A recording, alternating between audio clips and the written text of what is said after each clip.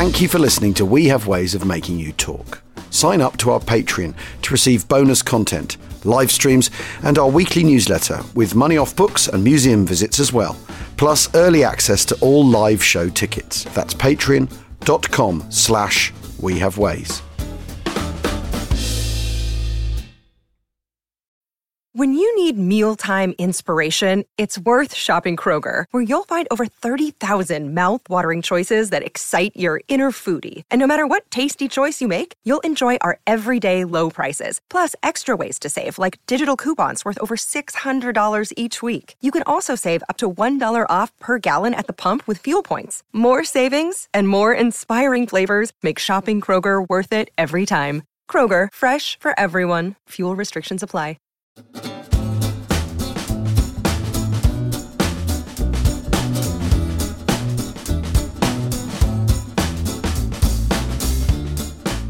Achtung. Welcome to We Have Ways of Making You Talk USA with me, Al Murray, James Holland, and John McManus. And, John, the topic you want to talk about today, I'm sure we'll immediately, let's just get on with it, because there's going to be lots to talk about. And it's very, very, Can I just say the word? Yeah, go on. Baston. Baston. I know. It's just a magical word, isn't it? You can't say it in a Belgian accent or a French accent or an English accent. It has to be Baston. It does. Dramatic. Now, I think we can assume that people will know which campaign we're probably talking about. No. But for those who don't know, for those two people who've never heard of it, the Battle of the Bulge. Okay, Wacht am Rhein. The Ardennes offensive, second Ardennes offensive, I suppose. But John, you particularly want to talk about the rush for Bastogne, which to you is the crux of the matter. So, do you want to just set up how we arrive at that, and then take us through it, because you've written about this, and I really fancy shutting up and listening. Me too. To what you have to say. So, John, we're pressing the go button now.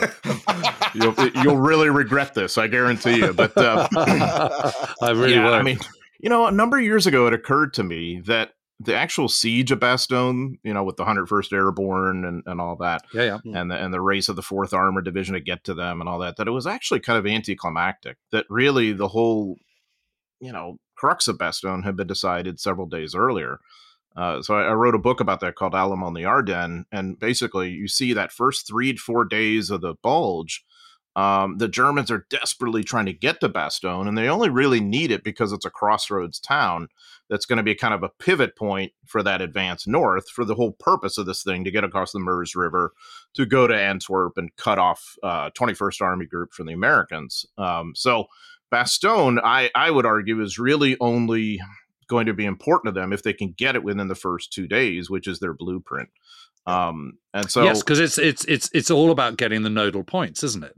I mean, it is. And I'm really not going to say very much because I want to listen to you, but I am going to just say this.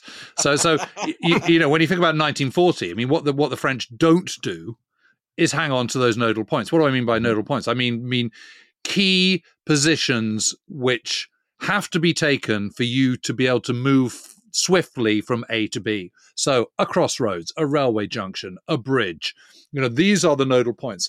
And so what you've got to do when someone's in a hurry is you've got to slow them down. So the best way to slow them down is to deny it to them and hold on for as long as possible. And it's actually the same, you can argue, for St. Vith, which does fall to the Germans. It's unlike Bastogne, which never falls. It does fall. But they've been held up for 4 days or whatever, trying to get through St. Vith. And by that time, it's too late. Whereas in 1940, they absolutely do get to the River Meuse in 3 days and cross it in 4, and on the 4th day. And so that's what then enables them to then spread out and kind of gush across the rest of France and get to the kind of the Channel coast in 10 days. That is not in place in the Battle of the Bulge. And that's because the Americans know this and they hold on to the key points when they do. And Bastogne is this, it's like, all roads seem to meet in Bastogne. I mean, it's forget all roads meeting in Rome. Yep. You can see it's this absolutely crucial crossroads town. You have to have it for a mechanized offensive. which this is, in which you've got to move quickly, rapidly. Fuel's an issue. Weather is your cloak. Everything has to be done very quickly. It's your communication center, too. That's the other thing about it. So Bastogne only makes sense for the Germans if they get it as quickly as possible, and their blueprint was the first couple of days. The other thing about the terrain around it, and you guys know this, of course, from seeing it, I'm sure, there's a lot of choke point towns, not just Bastogne. Bastogne's first among equals, but all of these little places where it's surrounded by woodlands, rolling ground, gorges, small rivers, and all this kind of stuff that creates a real premium on acquiring the road net and controlling a town in these various sectors. And so Bastogne is sort of like the lodestone of this whole thing. 7 roads meet there. And so, here's 5th Panzer Army kind of having to use Bastogne as a pivot point. Okay, so they hit a very thinly held part of the American sector. And what's amazing about this to me is, it sticks with me to this day, is that much of it in the kind of what I'll call the Bastogne corridor near the Our River and all that near the German border, much of it is held by the 28th Infantry Division, which had just been beaten to a pulp in the Hurtgen Forest. And so imagine if you'd survived that nightmare in November 1944, and now you're told you're going to go to this sector east of Bastogne because it's a quiet place. It's a quiet place where you can refit and you can have a little R&R, you can welcome replacements, you can get back up to speed for whenever it is you're going to have that big push into Germany.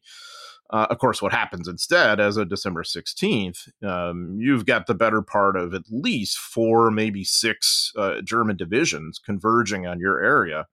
And so the key at that point is to, just like Jim said, hold the Germans up for as long as you can.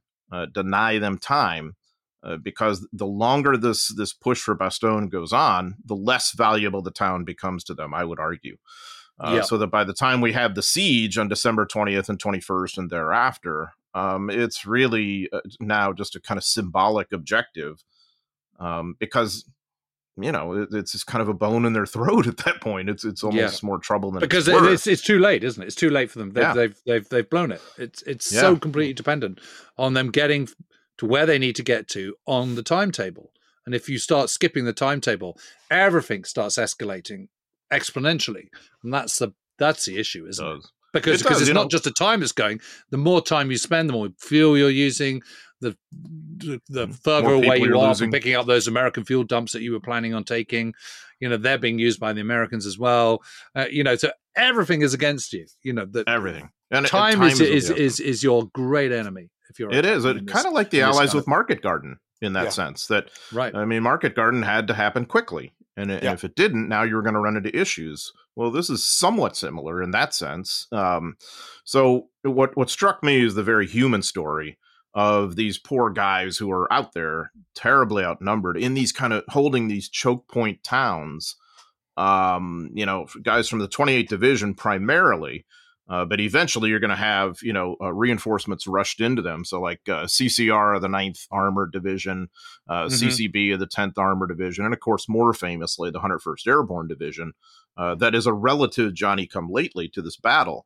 But you are being told, as a company commander, basically outposting a town that ought to be defended by a battalion, you're being told hold at all costs. And I just think for a second what that means. You've got guys who are just getting overwhelmed by these sort of enveloping German attacks. And they're, originally you'd be thinking, all right, well, we'll just retreat. We'll get out of here. We'll live another day. But no, the order is hold at all costs. And what that means is we're going to sacrifice your life to buy ourselves the time and to disrupt the German timetable. And it's terrifically tragic and dramatic on a human scale in that sense. And that's what really absorbed me with that story, is what I felt had been a really overlooked part of it. So which actions really stand out for you, John, in particular? One that really stands out is at a place called Marnock. So this is Luxembourg. And that's really a big part of the Bastogne corridor, that section of Luxembourg just east of it. And Marnock is just east of a little town called Clairvaux. Beautiful little resort town, and it's and Clairvault's tucked into this kind of valley between these two prominent ridges, and Marnock is on the other side of the ridge to the east. And so you have B Company of the 110th Infantry Regiment that's stationed there.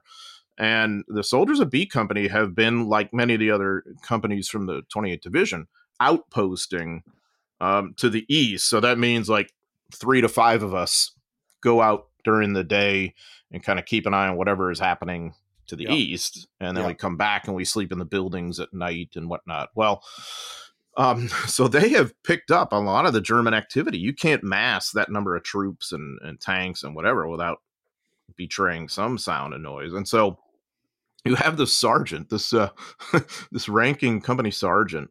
His name is J.J. Kuhn. He's from Wisconsin. And he has, in particular, picked up on a lot of this German activity in the days leading up to the Bulge. Yeah. And he's convinced that none of his superiors really get the gravity of the situation. And so he goes out and trails like a German patrol. And this is really gross, but this is his way of trying to kind of send out the alarm bell to his superiors. He actually picks up like remnants of German droppings and toilet paper and all that, and says, you know what, I'm going to put this in a manila envelope. I'm going to give it to my regimental commander. That'll wake him up, for God's sake. And amazing. And he does this because he's just one of these larger than life NCOs who, NCOs know everything. We know that, right? Yeah, and so we've established that. And of course, when it goes up to the colonel, a crusty old dude, very cantankerous, named Colonel Hurley Fuller, who commands 110th. And he gets this delivery of a manila envelope, and that is supposedly supposed to tell him of the gravity of what's going on. And he says, "Who the hell sent me this GD shit?" And and his staff officers are trying to kind of quell the emotions there. But what Kuhn doesn't understand, and I think this is a classic example, like as soldiers, we only see what we see. Fuller was just as concerned. He knew that he's basically holding a division or even a corps-sized sector with a regiment. Yeah. And he had quite a story, too, as how he gets there as regimental commander. And so bottom line, he ends up sort of trying to sound the alarm bell to Dutch Coda, who's the division commander, who in turn is trying to tell Troy Middleton, 8th Corps, and Courtney Hodges, 1st Army, and Omar Bradley, 12th Army Group. They all kind of know on some level, but not well enough. And so when the offensive comes, you can imagine how ferocious the fighting is in Marnock, and how angry Kuhn is, thinking, I told them this, now here we are completely. It's a house-to-house fight, and they do terrific damage to the Germans. And this is the pattern you see in all kinds of little towns, all over that 110th Infantry Regiment sector. It's also worth saying, sorry to interrupt, John, but it's also worth saying that Dutch Coter is the same Dutch Coter on Omaha Beach of the 29th Infantry. Yeah. Yeah, so now he's got a division. Yeah, so he's a regimental commander then, isn't he? Well, he was on Omaha Beach. He was the assistant. He was the ADC. He was the assistant division commander of the 29th Division as a 1-star. And obviously he performed brilliantly there. And so he gets his own division, and he'd had it by the Hurtgen Forest. And some really criticize him for that. I don't know if I'd really blame him for the Hurtgen Forest. I think it's a higher level of blame, but yeah, I mean that's the other thing too. So Coda is back at Wiltz, which is another sizable Luxembourg town where division headquarters is a few miles back, and so it's just a classic kind of military thing of, oh, well, at this higher level, they don't understand what's going on. We can't make them understand. And well, Coda does. He's just overwhelmed because his one division is going against the crux of this 5th Panzer Army, which has to come through the area he is holding in order to get to Bastogne, some, whatever it is, 10, 15 miles to the west. So the division is just sort of broken off into these chunks, kind of isolated chunks, usually company size, maybe company plus some tanks or something like that, that are fighting as hard as they can.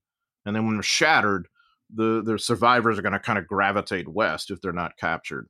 And then maybe hook up with more reinforcements that are coming in just being thrown into the mix. So Fuller has this kind of climactic moment.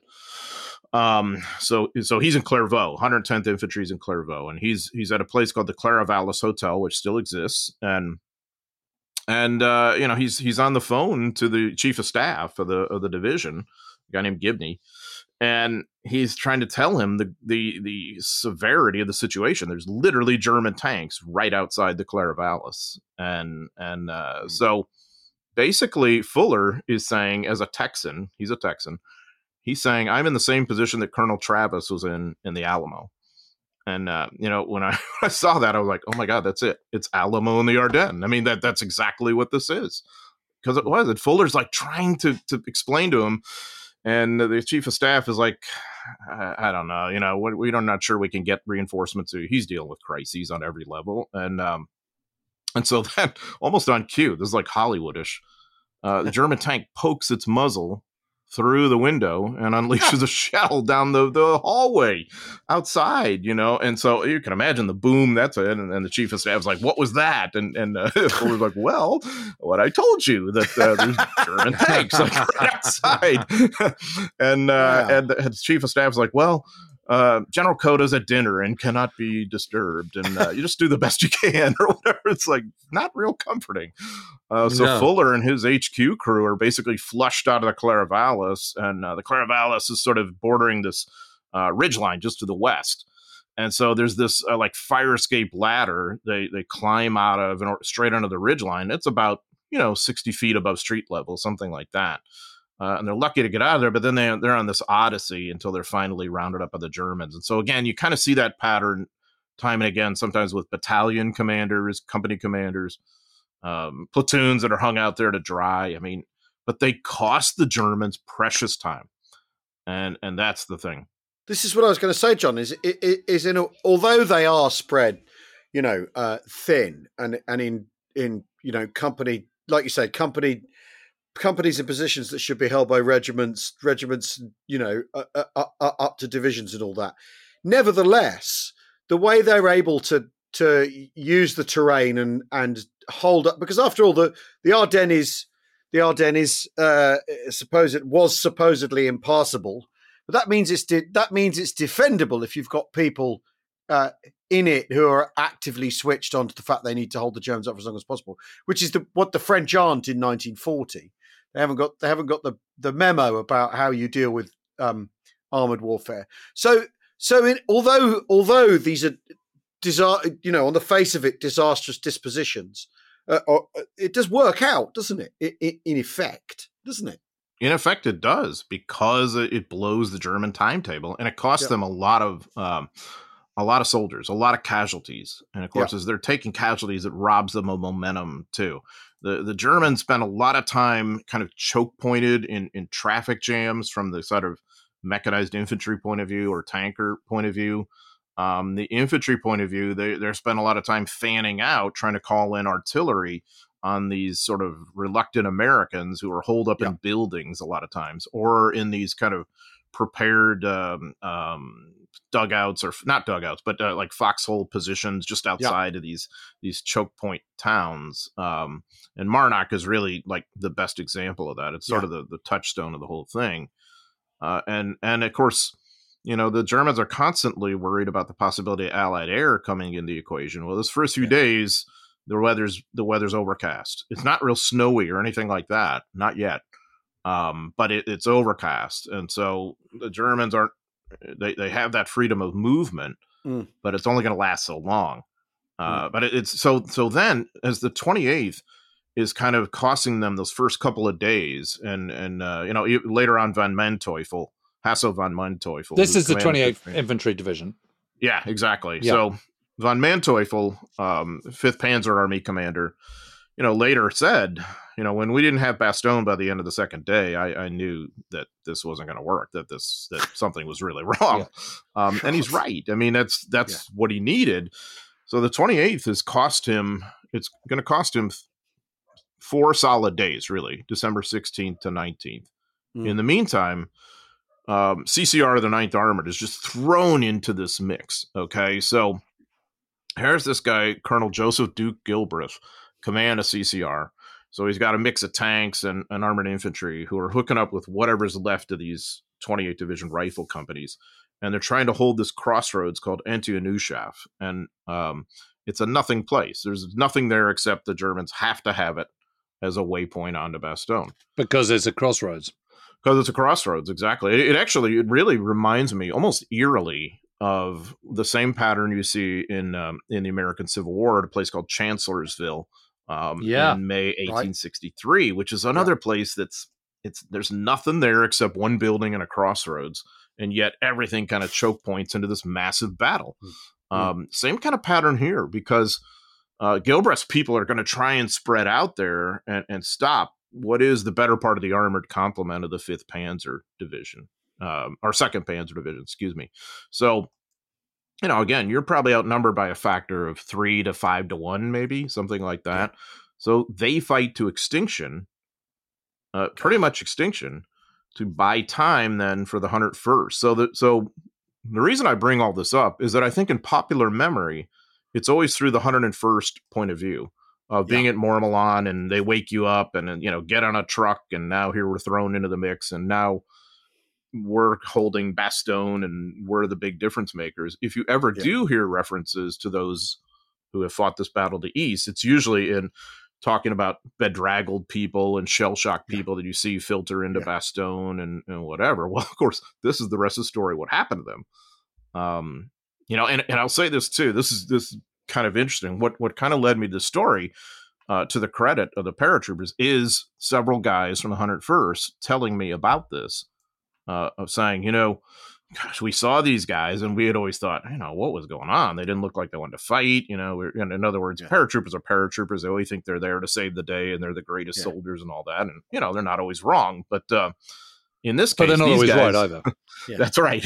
So in this case, these guys had actually investigated it more and had developed a tremendous respect for the 28th Division and CCR, the 9th Armored, and so on and so forth, and said, that's really when Bastogne was in crisis. But when you talk about the 28th being absolutely hammered, I mean, what are we talking about here? I mean, how hammered is hammered? Well, 110th Infantry, Fuller's regiment, pretty much ceases to exist. It is destroyed. Dead, wounded, prisoner. Absolutely, exactly. Almost everybody. So, I mean, I looked at the casualty rolls. It's 100% and upward. It's just gone.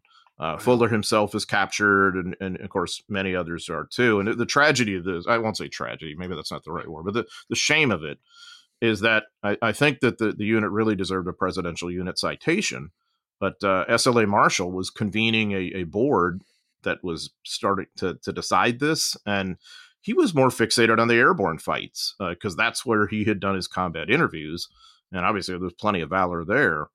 And he didn't know anything about what was going on in the Bastogne corridor, and his impression was, well, that regiment just surrendered and melted away like the 106th Division at the Schnee Eifel kind of thing. He was totally wrong.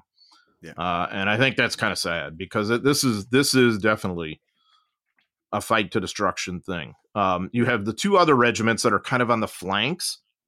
The 112th is to the north, and they have more of like a retrograde fight that then hooks them up with the 82nd Airborne, that whole kind of fortified egg world over there on the northern shoulder of the bow. So they're not as bad off, though they really do some heavy fighting. To the south, the 109th also has this, more orderly retrograde. And who was in command of the 109th by then? The famous Colonel Rudder, James Earl Rudder from Point du Hoc. Yeah. So, I mean, you had obviously a high-speed commander there, but he's in a little better situation. It's the 110th that is truly in, like, if you can imagine a hurricane coming straight toward you, the whole crux of it, it's right there in the center for the 110th. And Fuller is a bad luck dude anyway. He'd seen heavy combat in World War I. He had stayed in the army, but he was definitely, we've talked about all the really famous and successful generals and all that, who were always like the fair-haired boys who get promoted. Fuller wasn't one of those guys. He was the leftover. And in Normandy, he had commanded the 23rd Infantry Regiment of the 2nd Division and had been relieved. But he was friends with Middleton, And so he's kind of hanging around in Netherworld after Normandy, and he gets the 110th when its commander was laid up with a wound because of Hurtgen Forest. And so Fuller then deals with that commander coming back, thinking he should be in charge, and then another guy who thinks he should be in charge, and trying to get to know his soldiers. Many of his soldiers told me, and the neat thing was, this is back when we had World War II veterans, you could interview them. Many of his soldiers told me they just didn't think much of Fuller. They thought he was some desk jockey, and they thought he was cantankerous, which was true. And they just like, I don't really, know anything or believe in this guy. They liked the previous guy, Strickler, who was really a fine commander too, but not in a position really to fight much at that point. So Fuller is just this, I think, looking back at it as a historian, I think he's just this bad luck dude who ends up in this terrible position, and I think does the best he can. Yeah. But he's so I think one of the reasons why he doesn't advance in the ranks is he's so undiplomatic. If Fuller were here today, I'm very confident if he were talking to us today, within 5 to 10 minutes, he would say something that would probably rub all three of us the wrong way somehow. He's just one of those sandpaper people. And I don't think that helped him in his army career. It's just my opinion. Clairvaux is an extraordinary place, isn't it? Because it's in this little kind of fold in the you drop down into Clairvaux. There's a sort of ridge on the eastern side, isn't there? And then it's dominated by the old castle. So it's an impossible place to defend, isn't it? Really, I mean, it's a divisional base. It's not a regimental base. It's not a place to defend.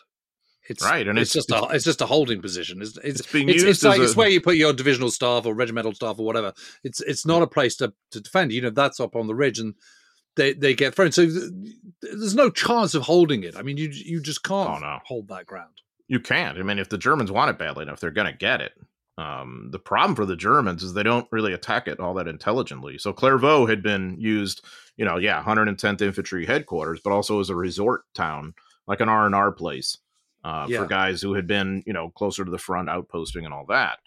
But it's so basically the ridge lines on either side are going to make Clairvaux impossible to hold. So it probably makes a lot more sense, I think, though, from a German point of view, to kind of envelop it and bypass it, because once you do get down into that maw, now you're into close packed streets, and then there's a castle there, like you said, Jim, that have been there a long time, and is going to be basically like a company, almost like battalion headquarters where the communications are and all that.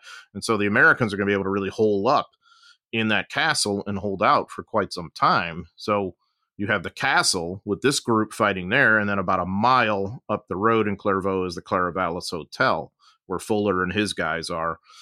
So basically, they're gonna kind of stalemate and choke point the Germans through a lot of this fight. The Germans try and bring armor in there, and it's really like twisting kind of roads. So there's a platoon of tanks, Sherman tanks that fight almost this point blank engagement with them. And then there's German infantry trying to just move forward in masses close to the castle, and they're getting picked off by American snipers one by one. It's just not a very intelligently kind of conceived attack, because they don't expect this kind of resistance. And all they want to do is just go through the road, because the road goes alongside the castle and then winds up to Clairvaux. So they figure, all right, we'll just go up there and beyond. And just so people know, I mean, the scale of all this. So Clairvaux is about 14 miles, 12 miles, something like that. Not east of Bastogne. East, slightly northeast of Bastogne. So you look at it on Google Earth, what becomes quite clear is how, just as you say, John, that although Clairvaux is somewhere you could bypass, if you get stuck in it, you're going to get stuck in it because it's in an enormous bend, and basically the town is in two parts. And they meet in the middle. And if you're trying to get round the corner, you're not going to get round the corner. And that applies in either direction, I imagine. So your opportunities as a defender for creating stalemate are pretty good. And it is interesting though that this is really the Germans' first proper attempt at sort of, in the West at least, against the West, proper mobile. Well, I suppose. Well, I don't know. Maybe Operation Lutich is another attempt at this kind of mobile thrust. re-embracing mobile warfare as a way of disrupting the Allies. But yeah, we should just say that Lutich is the counterattack at the end of the Normandy campaign in August. What was also known as the Mortain counteroffensive. Yeah. But so they've forgotten some of the fundamentals, haven't they? Which is skip the places that are going to be tricky, bypass the sticky places, and keep on moving. And it's very interesting that because after all, a big part of the reason doing the Ardennes offensive appeals to Hitler so much is the location. It's worked here before. It's a chance to reprise his greatest hit. Yeah, absolutely. And all that, and yet obviously it seems that some of the sort of fundamental principles that went into 1940 have been forgotten by 1944. Yeah. I mean, they clearly have. Because this whole thing is just sort of convoys strung out along a road in many respects. But the problem they're running into as well is there aren't that many options if you're coming through this particular area. So if you're going to sidestep around Clairvaux, you have to have Marnock, which they don't at the point that others filter into Clairvaux. And so it becomes very messy. And the problem they run into is like, okay, well, you're held up at this town for a day and that town for 2 days. And so it's a very kind of jumbled mix as you're trying to eliminate rifle company by rifle company, primarily the 110th Infantry Regiment. So it becomes very messy, and every minute that passes leads to more issues for them and more logistical issues. They're burning fuel too, that they can't afford. Yeah. They're losing people. They're losing momentum. They're trying to keep morale up. And yet, really, for the Americans, it's much worse because, you're confronted with having to, quote, hold at all costs, which probably means sacrificing your life or becoming a prisoner. Or, if you're really lucky, wandering about for days on end under terrible circumstances and somehow hooking up with an American unit to the west, which is what the 101st Airborne guys see when they get to the Bastogne area. Yeah. That's what they're looking at, is sort of the lucky survivors who have fought these horrendous engagements to the east and have then kind of filtered back. We need to take a break right now. We'll see you in a tick.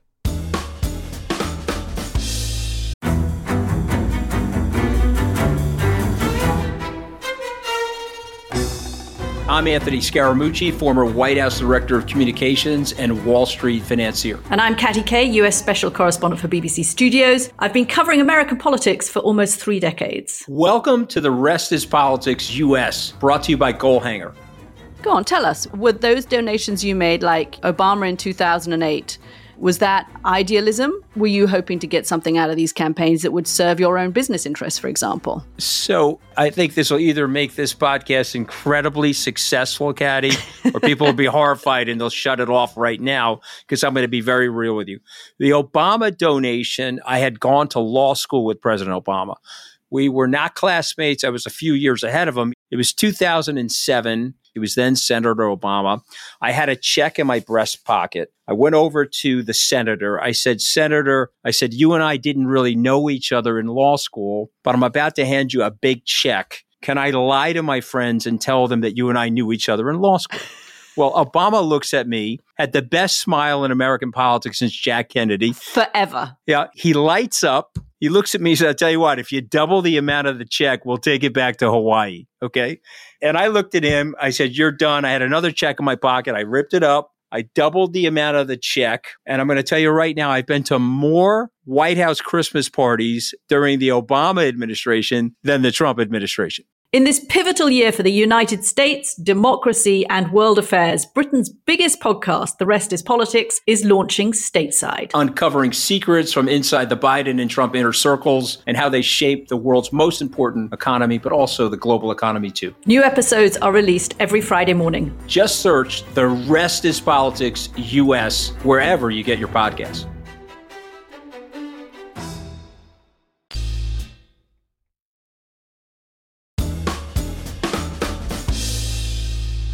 Welcome back to We Have Ways of Making You Talk. Given that Bastogne is the nodal point, they're going to end up there, though, aren't they? Is part of it, isn't it?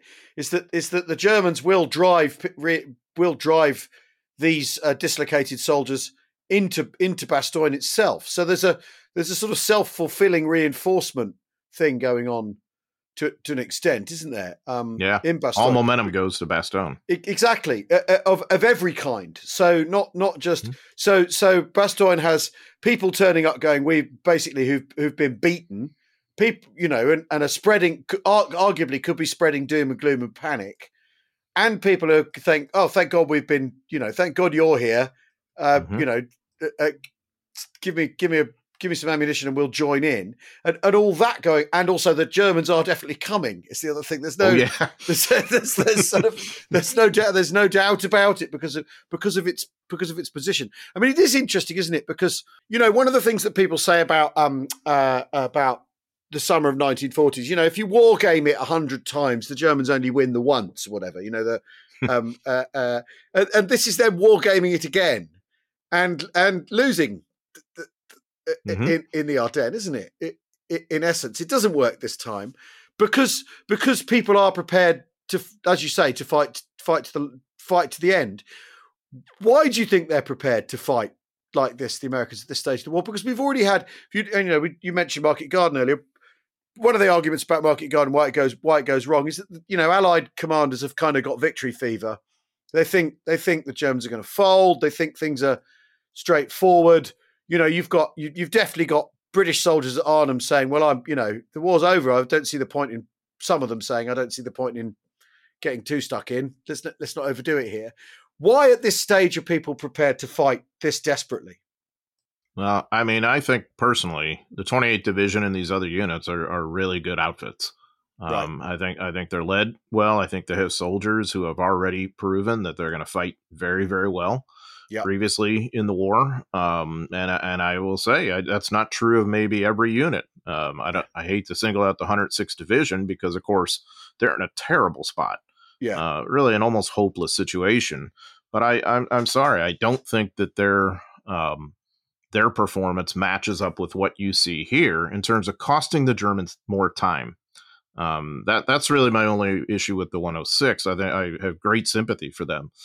But I don't think they do the job, if we'll call it that, quite as effectively as you'd see the 28th Division, CCR of the 9th Armored, NCCB of the 10th Armored, and, by the way, the 99th Infantry Division up on the northern shoulder there, too, not too far from the 106. So I think part of it is just these were good quality units that had seen some combat, that had a mixture of new people and veterans, but they were also in kind of an impossible situation, and figured, I'd better inflict some damage on the Germans before I go down. I mean, take some with me. Yeah. It's really stark. I mean, it really is. And that's what really stood out to me is from so many of these survivors who I got to know, any subsequent life is just a bonus to them, that they ever even lived through this thing. And of course, many of them experienced then the terrible privation of captivity of being a POW, and that's a whole story. Yeah, and then route marches at the end of the war and all the rest of it. Yeah, and the march to the camps, when they're right after they're captured and all, and the cold and all that business, So no matter who you were going to end up in an extraordinarily traumatic situation, fighting to the death, being captured, running away, and hoping to find Americans somewhere. I mean, and of course there's plenty of people who fold the tent and don't fight as well as they should or whatever, but I think they're nowhere near a large minority even. So it's really fascinating to me because the 28th Division had been through a lot by now. I mean, they really fought hard in Normandy too. In July 1944, they had fought in the Siegfried Line. They had really what was, I think, the high point of the war for them, which was the parade in Paris in late August 1944. But even then, all they got to do was march through the town and then leave. The 4th ID got to stick around in Paris for a night and have the fun you would have in Paris.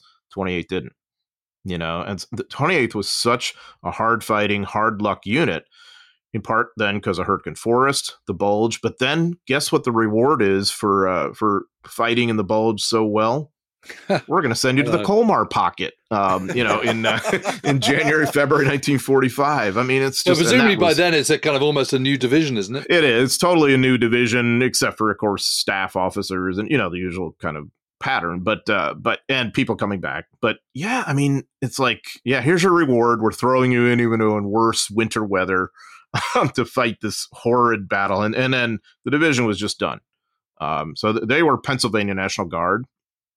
And their symbol is the bloody bucket, which I think is terribly appropriate, because they were in some of the worst fighting you could be in the European theater, So, and also, isn't that amazing though that you can just be a bad luck division? You can just find yourself in the wrong place at the wrong time like the Texans, like the Tea Patchers, like the 36. Don't you think?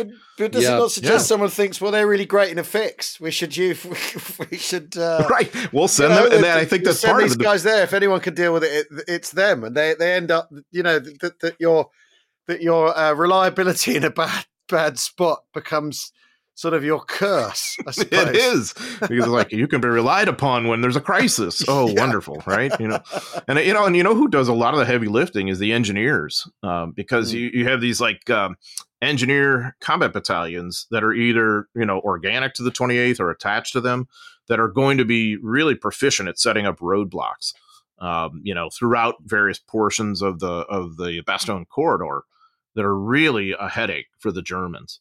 Yeah. And so this is a kind of a shining moment for many of the engineers too, using whatever weapons they've got, because the infantry's just getting beat to crap. Yeah. And so everybody else has to fight as infantry sort of, and that the engineers have this know-how too in terms of mines and the explosives and whatnot. So yeah, I mean, it's just kind of an overwhelming thing that these guys deal with. And the climax of it all is, of course, when the 101st does come into the equation by the 20th December. But remember, they're combining with CCB of the 10th Armored Division in these task forces. So there's three, and I think this is terrifically significant. The actual fighting in Bastogne is not really in the town, though obviously the town is on the wrong end of air raids and artillery and all that. But it's not a building-to-building fight like what you see in Marnock, for instance, or whatever. No, it's for these choke points outside of the town. Right. And that's really the pattern. So these three teams O'Hara, Cherry, and Desaubry, set up in these various approaches and just wait for the storm now of the better part of, 5th Panzer Army coming at them, especially 2nd Panzer Division. It's about defending the approaches, isn't it, essentially? And that's why you're able to operate hospitals and whatever inside Bastogne, because you aren't actually doing the fighting there. Yeah, well, Foy is a couple of miles out, isn't it? And you can see it's on that main road. Yeah, it's one of the 7 roads heading in or heading out, depending on which way you look at it. And Noville, especially. Noville is where some of the heaviest fighting takes place, where Team Desaubry is, and so that's the 1st Battalion of the 506 Parachute Infantry Regiment that's there. Of course, famously, Don Brigette is part of that fight. You have tank destroyers that are there. You've got about 17 to 20 or so tanks, from the 10th Armored Division that are there, and armored infantry. You've got a real mix of people. Noville is some of the most violent fighting in the entire Battle of the Bulge. But it is like the key node that you need in order to advance toward Bastogne. The Americans lose it, but they inflict so much damage on 2nd Panzer Division that they're getting nailed by, obviously, the American armor that's fighting in shadows. It's a very foggy battle, very difficult in terms of visibility. There's a lot of close quarters bumping into one another in terms of the fighting. Small groups of infantry fighting building to building in that respect. But infantry can get close to tanks to hit the tanks with bazookas and whatever else they may have, even grenades or whatever. So you have tank destroyers in the mix too. And it's a really kind of chaotic, brutal fight in which I think, one of these parachute battalions is not necessarily fighting to extinction, but is suffering heavy casualties. And then, the tanks too are getting picked off, but the Germans are just totally losing momentum in this fight. I mean, it's almost pointless in a way. So all of this has only happened because so much time has been bought to the east by the 28th Division, by CCR, the 9th Armored, at Antey and Neuschhoff, which I mentioned earlier. So it's really an interesting sequence that you see. And so by the time of December 20th, the pattern has become the Germans dealing with these teams, these armored and infantry and engineered teams east of Bastogne, like Team Desabris, Cherry, and O'Hara, and very heavy fighting going on there. But it's just sort of the Germans are kind of gravitate around that and begin to just kind of surround Bastogne. And that's, the more famous part of this, but really, ironically enough, kind of less violent. Right. Yeah. Yeah. Yeah. And although it's bloody, it's not fighting to the last man. It's not that business of killed, wounded, or captured, is it? It's much more organised. It's much more it's being supplied for a start. I mean, at least that's happening. Whereas the 28th guys, they're just doing what they can as they can for as long as they can, and then falling back. Falling back, and some of them end up in Bastogne. Resting in basements, getting first aid, or fighting here and there. I mean, it's just kind of a mix. But and by the time Patton's armor arrives, it's all over anyway, isn't it? I mean, it is. I mean, to me, I would argue the battle is anticlimactic in that sense. Now, it's a sucky period in the sense that a couple days before Christmas. Now, you're surrounded. The weather's gone crossways in the sense of snow and cold and at times, and then it's cleared up too, which helps the supply drops into Bastogne and all that. So you're in crisis, to be sure, but it's not quite these hellacious battles we've been talking about. So when the 4th Armored Division gets there on December 26th, the battle has kind of been decided in terms of Bastogne's meaning. Now, by this point, it's become a symbol. The Americans are holding on to it. They're rallying around that in the Allied world. Now we got to take it and eliminate it. Hitler being Hitler, of course, he's going to go in that direction. And this isn't really to the betterment of what the Germans say they're supposed to be doing here. And then, of course, the bad news for them when the weather does clear, now we can resupply Bastogne. And, of course, now we can have all sorts of airstrikes on these strung out columns that are everywhere. And, man, that's really bad news for the Germans at that point. But if we are at Bastogne though during this time frame, it's no fun though, right? I mean, because we've had an air raid that has done terrific damage to the town, killed civilians and military alike. Medically, we're in crisis because the 101st Airborne loses the better part of its whole medical company during one of these confused crossroads fights early on when it gets there, and so. You're definitely just sort of improvising as much as you possibly can with any kind of medical equipment you can scratch up. And, they're tearing up bed sheets to use as bandages and things like that. It's certainly in crisis, but, in terms of the larger purpose of the Battle of the Bulge, Bastogne really has lost much value, I guess I would argue. Yeah. And the Germans don't really have any other options, do they? Is the point? Because not really. Well, this goes all the way back to Rommel and Tobruk and the Gazala line. You can't just go around it. You've got to confront it at some point. So you've got to take it because all the roads lead in there and lead out again. And you can, to a certain point, you can go around it, but you can't leave it like that. You've got to take it, and of course that's going back to Tobruk. I mean, the whole point was you don't need Gazala line because you just hold Tobruk. Rommel can only go past Tobruk for so long. At some point, you're going to do a strike out of Tobruk and hit his supply lines, and it's the same principle here. It's exactly the same. The Germans can fly onto Antwerp if they can. They can keep going west and outflank it to the north and to the south if they want to, and of course that's exactly what they do. But while it's still in American hands, you've got to turn and deal with it because you can't just leave it there. Yeah, definitely. Especially because the Americans are reinforcing now too.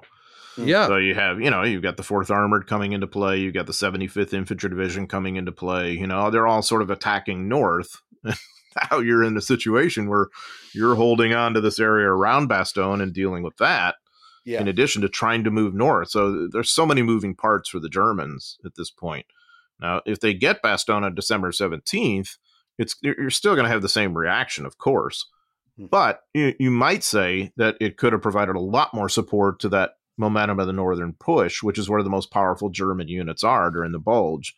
Yeah. And maybe you're going to be able to get across the Meuse or something like that. I don't know. But I mean, one of the big problems for the Germans is also is that no one who's in this really understands what it is they're trying to do. I mean, yes, okay, they're trying to get to Antwerp and split the Allies in two, but really, I mean, right. You can't believe me that Manteuffel thinks that that's realistic. And so there's this whole kind of sort of, what do we do? Do we really go all out for Antwerp when we know we haven't got the fuel for that and the ammunition for that, or do we turn and face and deal with Bastogne and Neuville and Foy and all the rest of it? What are we trying to do? So there's this kind of sort of mixed message right from the top, and their instinct is, well, here's the enemy, we're going to have to turn and deal with them. The fact that they do that is partly because they've got to, because the Americans are there and they've got to turn and face them, but it's also because the ultimate aim of what they're trying to do is just a bit woolly and a bit muddy, and that's because it is a bit woolly and muddy, and that's because it's come out of Hitler and no one else, and everyone thinks it's a bonkers idea, but he's the Führer, and what the heck, well, it's we've got to do it, and it's just well, it's woolly and muddy as well, because if the thing you're really trying to achieve is to get to Antwerp, everyone knows that's impossible. So right. you end up well, we'll do something then, I suppose, because they've let's just cause maximum amount of damage, but actually, police the boss, haven't they? I mean, it's an unenviable set of circumstances. Those making those decisions and running this operation have got themselves into, but so no sympathy for them. As such. But, it's like Mortain on a greater scale. I mean, exactly, yeah. and look how that went. I mean, well, exactly, and there's no question that the Allies are going to concede in the north, and that the northern shoulder is going to, the German right flank is going to pop open. And even then, if it does, you're not meaningfully over the Meuse anyway. At Spa, out of Malmedy and up to Spa, it doesn't make any sense. And then even if you're pushing, even if you do get to Dinant, then what? Because you're in a salient, you're eminently surroundable and cut offable and destructible, aren't you? I mean, it's all very, very strange, isn't it? It's all bonkers. Yeah. Well, and the way they use their air power. Nighttime raid on Bastogne or whatever, when, what you ought to be doing maybe is to use it to protect your columns somehow from Allied airstrikes. I mean, crazy me. I mean, maybe that's what you ought to be doing. But but the other thing, too, that's always struck me about the Battle of the Bulge as a whole, and this is a bigger conversation, but still worth mentioning, I think, is that in a way, Hitler has great insight to the future, but he also is not in touch with reality as usual. So, yes, this coalition that he's trying to break apart, the Western Allies and the Soviets, it's going to go away. It's vulnerable and it will not hold. Yes. But he doesn't understand that the one thing that will always hold it together is his continued existence and presence. Yeah. As long as that's happening, they will hang together and they will see it through to the end. Then they'll fight, but so that's what, in a way, that's what he's trying to achieve with the Bulge, is to stagger the Western world so that there's a re-examination of this alliance with the Soviet Union and the Germany first policy and all that. Sort of makes sense, but doesn't really grasp the essential nut of it, that what's brought them together is him and his monster of an empire that he's got. And until it's eliminated, they will stay together. I mean, if we're talking broader about, I mean, I always wonder, had the Ardennes offensive not gone ahead, what that would have given the Germans for the remaining 6 months of the war, in terms of men and material and defensive possibilities and all that sort of stuff, and rawly in terms of fuel and gear and ammunition. That would the spring that followed have been an even grittier and bloodier affair for the Allies? Would the British and Americans actually have got across the Rhine sooner, pop things open sooner, and the war come to a quicker and less murderous conclusion, or is it all swings and roundabouts anyway? And that after all, this kind of thing is inevitable with Hitler's thought processes and decision making style. the Ardennes offensive anyway. But I always wonder, the what if this doesn't happen, rather than what if it succeeds is the one not worth bothering thinking about, because it can't. But what if it doesn't happen? Because it could not happen. Oh, definitely. What does that do to the German effort in the year in the following year? We would have dealt with a lot of ferocious counterattacks, I think. Yeah. What the Bulge proved is that Hitler still had a decent amount of really committed and somewhat fanatical manpower in those SS units. Even in the Volksgrenadier outfits, there were people who were willing to fight, and of course, they still pretty weapon rich in the Reich. There was a lot of good weapons they still had. Of course, they're running out of a lot of resources, but I think there's still a lot of fight in them. Yes. And I think it would have manifested itself in the typical kind of German doctrine of counterattacks wherever we're trying to move forward. Yeah. And I think that would have been a real problem to deal with. Yeah. It's only my opinion. I don't know. Well, no, I think I'd agree with that because after all the fighting that follows the Ardennes campaign is hard enough anyway. All of those British actions like Black Hawk, Veritable, and all that stuff. Mm-hmm. And American casualties in March are horrific. Yeah, and in April. In April, our casualties in the U.S. Army are almost as high as they had been during the Battle of Normandy. Believe it or not. Yeah. So in a peculiar way, the men who hold up the Ardennes offensive do us all a great big favour. Big time. And in fact, Hitler, in a sense, does the Allies a favour by betting or putting all these chips on this offensive, gambling hoisted by his own petard. Exactly, bringing them out to fight in an offensive where they're really vulnerable and they really take terrible losses, of course. But that's also why I do think the 110th Infantry deserves a presidential unit citation. Yeah, because I don't know that there's any other regimental size unit we could point to in the Bulge that makes as big a contribution to thwarting whatever the ultimate purpose of this offensive would have been. Yeah, fascinating. It is fascinating, and every minute of wastage is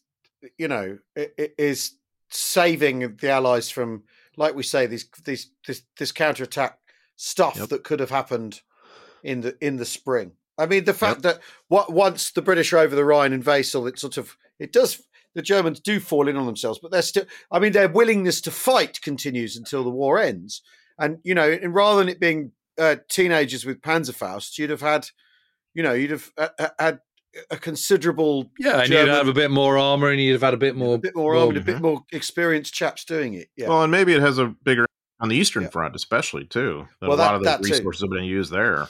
Oh, well, thanks, John. It's absolutely fascinating. Well, it's another place. As usual, we're just scraping into the beginning of the discussion, right?